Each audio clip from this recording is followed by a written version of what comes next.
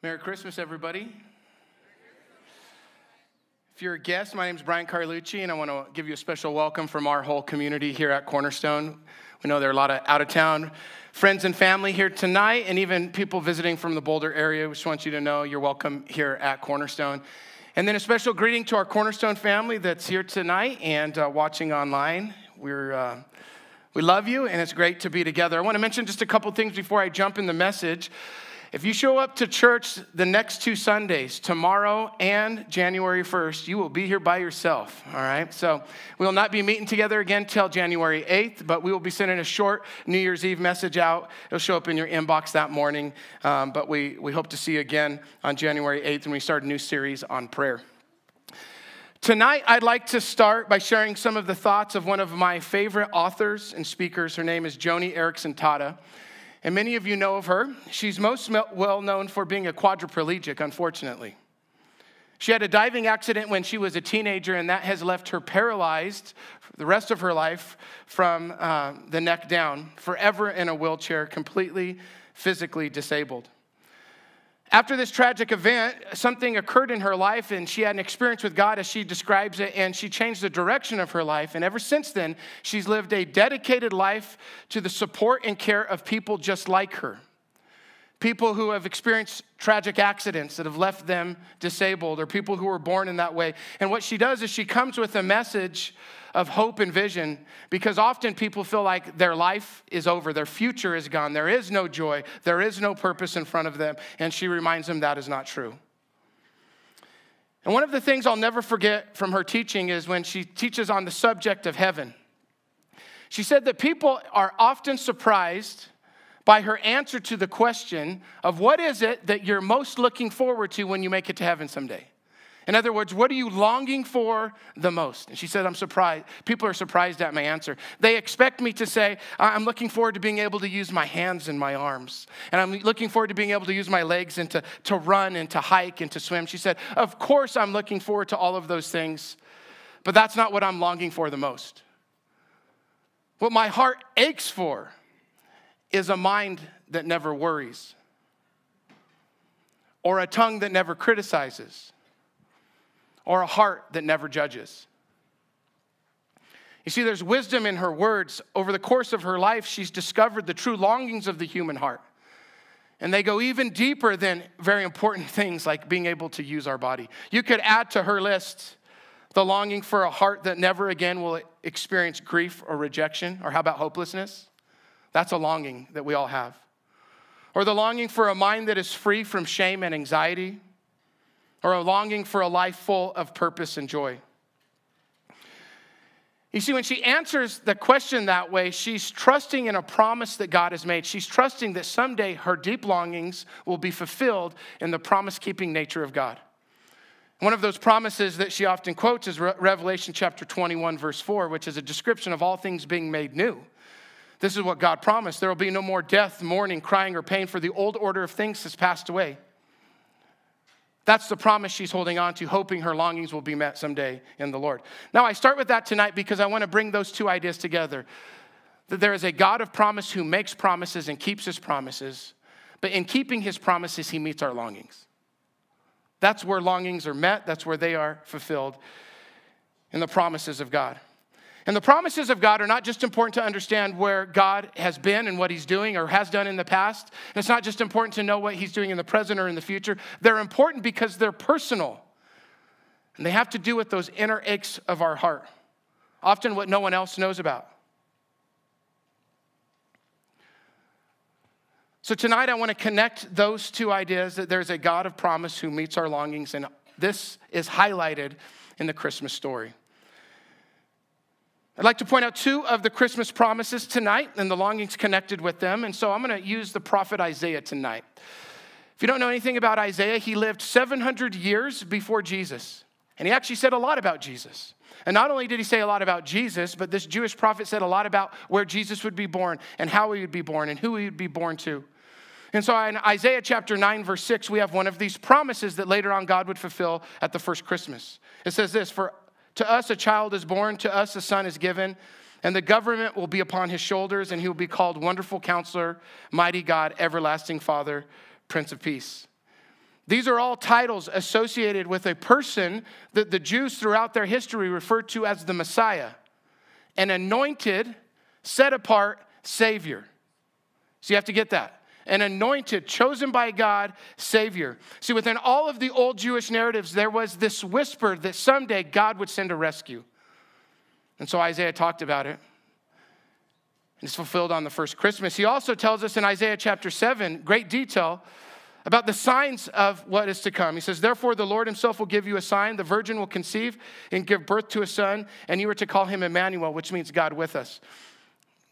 Can you imagine being one of those Jewish scribes or just like a normal Jewish person reading that prophecy thinking, how is God going to pull that one off? That's a weird one, right? That's why Matthew, trying to write an accurate description, actually telling us what happened, includes these details in his account of the Christmas story. Matthew chapter 1, verse 18. This is how the birth of Jesus came about. His mother Mary was pledged to be married to Joseph, but before they came together, she was found to be pregnant through the Holy Spirit, just as Isaiah described, because Joseph, her husband, was faithful to the law and yet did not want to expose her to public disgrace. He had in mind to divorce her quietly. This is what you need to know about Joseph. He's a kind man, and even though he felt betrayed by Mary, didn't want to hurt her. It's amazing. Goes on, verse 20. But after he had considered this, an angel of the Lord appeared to him in a dream and said, Joseph, son of David, do not be afraid to take Mary home as your wife, because what is conceived in her is from the Holy Spirit. And she is to give birth to a son, and you're to give him the name Jesus, which means God's salvation, because he will save his people from their sins. And then verse 22, all this took place to fulfill what the Lord had said through the prophet. And here it is in Isaiah chapter 7, something that was said 700 years before. The virgin will conceive and give birth to a son, and you're to call him Emmanuel. What Matthew is telling us is that these old ancient Jewish prophets that back in that time the Jews had been waiting for were fulfilled in a moment in the birth of Jesus. And so I want to highlight both of these promises and the longings that they meet in us. So the first is that God promised a rescue. He promised that anointed Savior. God promised a rescue, and a Savior was given. Now, I'll just admit for myself, I rarely think about and wake up thinking I have a longing for a Savior. You probably didn't wake up this morning thinking you need a rescue. It can be hard in our day-to-day lives to feel that level of need for anyone else. After all, we're not under attack. We're not lost. We're not trying to survive. Someone that's stuck out in the wilderness, lost in the wilderness. On most days, it seems like our life is under control. We work hard, we study, we plan, we stay out of trouble, we eat healthy, we exercise, we do the best we can to take care of ourselves and take care of the people around us. And because in the modern world we have so much access to power and wealth, we can actually control a lot of our lives. And what it does is it forms in us this belief that we get out of life what we put into it. And often life works that way. But not always, right? There are interruptions to that illusion that we're in control of our life. There are times in all of our lives where we become heightenedly aware that life is out of control. We live in a world that is divided, that's constantly warring against itself, that leaves people oppressed. We live in a world full of loss, meaningful things like your job or friendships or relationships. We live in a world where sickness can come suddenly and fatally and change your life or someone else's. When these things happen to us or when these things are taking place around us, we're reminded of a longing for a rescue. See, it's one of the benefits of struggle. No one wants to struggle. But in those moments, we're reminded of a longing that we do need a rescue that leads to something safer, better, and more permanent than anything we could create on our own. But it's more than just the external things in our life that are out of control. The real problem is within. It's an insidious sickness that we all have. There are parts of all of our personalities that betray us, and that's why we're prone to addictions and things like hate and unforgiveness. And there's parts of our character that chooses ourselves. We can be selfish. We choose ourselves. That's why relationships can be difficult. Or how about the example that Joni gave us in that opening quote? We have minds that are gripped with anxiety, or maybe it's depression. Life can be out of control. And when these things are a part of our life, or they're taking place, or they're honest, we're reminded all over again that we need a rescue. A rescue that leads to freedom, integrity, love, and peace that's final and complete. You know, modern people don't like thinking about what the Bible calls sin. I certainly don't, and I'm a pastor. But sin is the thing that creates these longings. It's what leaves the hole. And we all have sin in our life. I heard sin described this way recently. Sin is not choosing God, okay? It's almost that simple. It's not choosing God in his love, his relationship, his way, his truth. And the way it was illustrated was in marriage. And so I'll just use my own marriage for a moment. My wife was up here a moment ago. She was singing. She was outstanding. Love it when she sings that song. Yeah. We've been married for 20 plus years. You know what it takes to be married for 20 plus years? Lots of yeses. Like on our wedding day, we said, I do. We said yes. But over and over again, we have to say yes. Yes to fidelity, yes to faithfulness, yes to love, yes to intimacy, yes to forgiveness, yes to 4 little boys that are running around. We won't make it another 20 years unless we continue to say yes. This is what happens with sin. There is a God that is always saying yes to us, but we stop saying yes to him at times. And the consequences of sin are devastating. I mean, all those longings come from the consequences of sin in this world. And it doesn't matter how much money you can earn or how well you perform or how educated you can get. Everyone is touched by the devastating effects of sin. And that is why God promised to rescue, and that's why God sent a Savior. So it's hard to do one of the most important things in your life. It's hard to humble yourself enough to say to Jesus, I need you.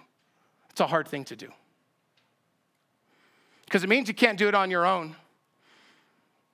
It means that you trust that he's in control when you know that you're not, but it's one of the best things that you can ever do because only in Jesus do we find true salvation. His death was payment, final payment for our debt. It reconciled all that was lost and everything that was owed. Only in Jesus can forgiveness free you from the shame from the past. Only in Jesus and his resurrection can we experience new life at every level. I mean, nothing is ever hopeless because of the resurrection. And what the resurrection does is it breaks the power of sin and death in our life. None of those things are final. God knew that we needed a rescue, so he sent a Savior. But God also knew that we needed himself. What Matthew is saying here is that Jesus is not just here to be known by his mother and his father and then eventually his brothers and sisters. He had lots of them. And it's not just those that were lucky enough to be in close proximity to Jesus, those 33 years that he lived, that are able to know him. You see, God is saying something new is happening. God himself, Jesus himself, is drawing close to people everywhere. And that changes things. When you realize that what God is after is relationship, loving union, friendship, whatever description or metaphor that you want to use, it's a picture of Emmanuel, God with us. I know there are people in this room this evening that you experienced his presence as we worshiped. We're told that he dwells in the praises of his people. There's something special about when God's people get together and worship. We're told today that in America, more people wake up in the morning and say some form of a prayer than those that don't. Often when people pray, guess what? They hear him. They notice him because God shows up in prayer. There are ways to experience God, but here's what I want to point out tonight. One of the most common ways that we experience a God that is with us is actually in our longings, the very reason he had to send a Savior. There's something about the longing that comes with loneliness and despair that has us looking for more, and we're open to a God that's always been close to us to experience his hope and his love. There's a longing that comes from the fear and anxiety that grips so many people's life that opens us up to the good news of God's peace. There's something about the longing that comes from grief that allows us to look for a comforting friend. And there's something about the longing that comes from shame that allows us to hear the message of forgiveness. You see, these things go together. These promises go together, God with us and the Savior, because it's in our longings, the longings for that Savior, that we notice a God that is present. And I'll tell you what, I need a Savior that knows my name. Every day, I need him to know my name. And I need to know his name. And so that's why the promises of God that are fulfilled at Christmas are so life-changing if you allow them to be. And it's important for us to understand that God keeps his promises. You can trust him. So these promises that we see fulfilled here, these are just a couple, but I'll mention a few more. There are many others. If you just go into the Christmas story, there was a promise made in the Old Testament hundreds of years before that Jesus would be born in this particular town called Bethlehem, and he was. You heard that in the reading tonight. That he'd be born to the family of David, and he was. That after his birth, that he would have to flee to Egypt, which he had to. Later in his life, the scriptures tell us in the Old Testament that he would be called a king, that he'd be sent to the poor, and he would praise children. Guess what happened? All of those things were true because God keeps his promises. We're told that he'd be crucified next to criminals.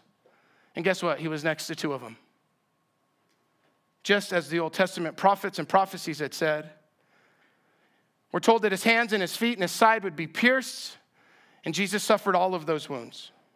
All promises that God has kept, which is important because there are promises that you are waiting for God still to keep. And how do you trust him? But from his past and his record. See, there are more than 300 Old Testament, so that's the old Hebrew Jewish Bible, if you're not familiar with it, the oldest part of the Bible. There are over 300 Old Testament references to Jesus, all of which promises that are completed and fulfilled in him. The circumstances of his birthplace, his lineage, the method of his execution, they're in such great detail and they're everywhere. And over the years, I've read different versions of this type of study, but there have been different mathematicians who have tried to calculate the statistical probability of all of these prophecies being true in one person, okay? So listen to what a few smart guys put together. The chance of just 8 of these 300 prophecies taking place, they say, is 1 in 10 to the 17th power. Just 8 of them taking place in one life. 1 in 10 to the 17th power. Now, you may not know what that means, but here's a picture of that. It's the equivalent of taking enough silver dollars to cover the entire face of Texas, 2 feet deep. But one of those silver dollars is marked as the right one. Then you blindfold someone and you set them loose and say, find the one. They get one chance. That's the probability of just 8 of these prophecies spanning this, taking place over the span of hundreds of years of actually taking place. You see, God keeps his word. Let me show you a picture that illustrates this promise-keeping God that we are here to celebrate tonight. Some of you have seen this before. It's fun to show at Christmas. I'll tell you what you're looking at is you are looking at a timeline of the Bible from left to right, all 66 books of the Bible, written by different authors on 3 different continents over the span of about 2,000 years. On the far left is the book of Genesis, the first book of the Bible. On the far right is the book of Revelation. And the Jesus stories take place somewhere over here on close to the far right. It's towards the end. Those vertical lines at the bottom represent different chapters in the Bible. And that long line right in the middle is Psalm 119, the longest chapter in all of the Bible. Now, each of those colored arching lines represents a cross-reference, one of 65,000 cross-references, a connection in details, meaning, and content between things that were said long ago and things that were completed or will be completed in the future. Some of those references span 2,000 years. 300 of those, as we said earlier, have to do with Jesus. And a few of those lines, like the passage in Revelation or those passages in Isaiah we read tonight, those lines are reflected up there as well. Professor Jordan Peterson has called the Bible the first hyperlinked book in history. It's almost like the person that put it together knew the end from the beginning. Now, I'm not trying to convince you to believe the Bible tonight, but I just want you to consider whether or not there is a God in your life that can make promises and keep them. Let me show you another picture that's like that one. This could be a picture of every one of our lives. Your life right now is a result of some of the promises that God has made and has kept. But there are other promises that God is fulfilling to you right now and he will in the future. And what God wants to do is God wants to create a history with you. He wants you to see that he's always been present in your life, that there's never been a day that he hasn't looked at you and smiled and moved towards you.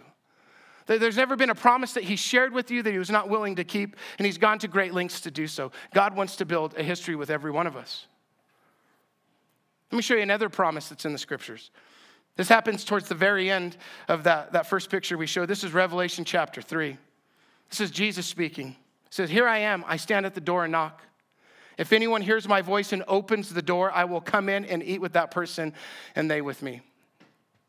So Jesus is using the metaphor of a meal, but here's what he's saying. He's offering us invitation. He's offering us an invitation into relationship, into knowing God, not just knowing about God, into knowing the Savior, into knowing Emmanuel. So here's what I want to say tonight as I begin to just wrap up. You know, you can look at all the Christmas prophecies and say, well, that's a great big coincidence. It could have happened. It's probably unlikely that someone put the whole plan together. You can try to separate yourself from the meaning, but the best way to be convinced that the story is true is to actually speak to him and let him validate the story himself. You see, there is a living God that's still present in the world today, and Jesus validates every one of his messages, including the old promises that he's made and the new promises that he's making. Faith is the door that opens us up to this relationship of knowing God. Another way to say it is faith allows us to see the things and know the things that we can't observe with our other senses. It's like a sense that allows us to know things.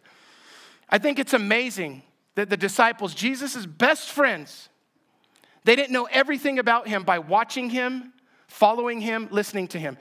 There were certain things that they could only know through faith. I mean, it's amazing. Faith is a sense that allows you to see what is right in front of you. I love this quote. It's from a 4th century North African Berber because people have been finding faith in Jesus for a very long time. Many of you know of this Berber as St. Augustine. He says this, "There is a reality that can only be seen by the heart alone." That is true. Are you convinced of the Christmas promises, the promises of the future, the promises that God wants to take you somewhere that end all the crying and shame and pain, promises that you can be with him? Well, through faith, and the heart will tell you. More recent years, Robert Louis Wilkin, a professor of Christian history at University of Virginia, said this, "Faith throws open the door that leads to the knowledge of God." Some of you right now are saying, "I don't know how to believe it." And I appreciate your questions and doubt because there are a lot of false promises being thrown around today. We should be careful who we trust. And there's a lot at stake in these promises. But if you want validation, it's not going to come in the how or the what or the when. It's going to come through the who. It's going to come from opening your heart and having some faith and testing God and listening and taking time to hear from him. And what he will do, the God that is with you, he will begin to speak in the midst of your longings and validate the whole thing. Your questions are answered in him. Your longings are met in him. And so tonight, I just want to encourage you to get more from God. There are longings that he wants to meet. Faith is the door that allows us to experience him in such a way that he can meet those longings. So I don't know what it is that you're longing for tonight, but he does. And there's never been a more generous person. Jesus wants to pour out new life into your life. And I want to encourage you to let the promises of God and your own longings shape your future. Worship team, you guys can come out. And I want to close with a verse from a song that we just sang. So a few moments ago, we sang, "Come Thou Long Expected Jesus." It's an old hymn written by Charles Wesley in 1744. You can see the words behind me, but it sums up tonight's message. It sums up, I believe, the message of Christmas. This is what Wesley said. "Come Thou Long Expected Jesus, born to set thy people free. From our fears and sins release us. Let us rest in thee. Israel's strength and consolation, hope of all the earth thou art. Dear desire of a nation, joy of every longing heart." That's what God wants to share with you tonight. Joy in the midst of your longings. And so let's pray together. Father, we thank you for tonight. We marvel at just the way that you wrote this story. I pray that we would not pass by the meaning of Christmas, that it is a deeply personal, life-changing moment for us. It's not just a moment in history, it's a moment in our history. And Father, I pray that we could bring to you the longings that we have, and as our hearts are open, that we would see Jesus, that we would hear Jesus, we would sense Jesus. Whether it's the gentle whisper or his calming presence or courage or wisdom, whatever it is, the different ways that he comes, I pray that we could see that there is a God with us, and we would allow that to validate the story. Thank you for a Savior. Thank you for Emmanuel. We pray this in Jesus' name. Amen.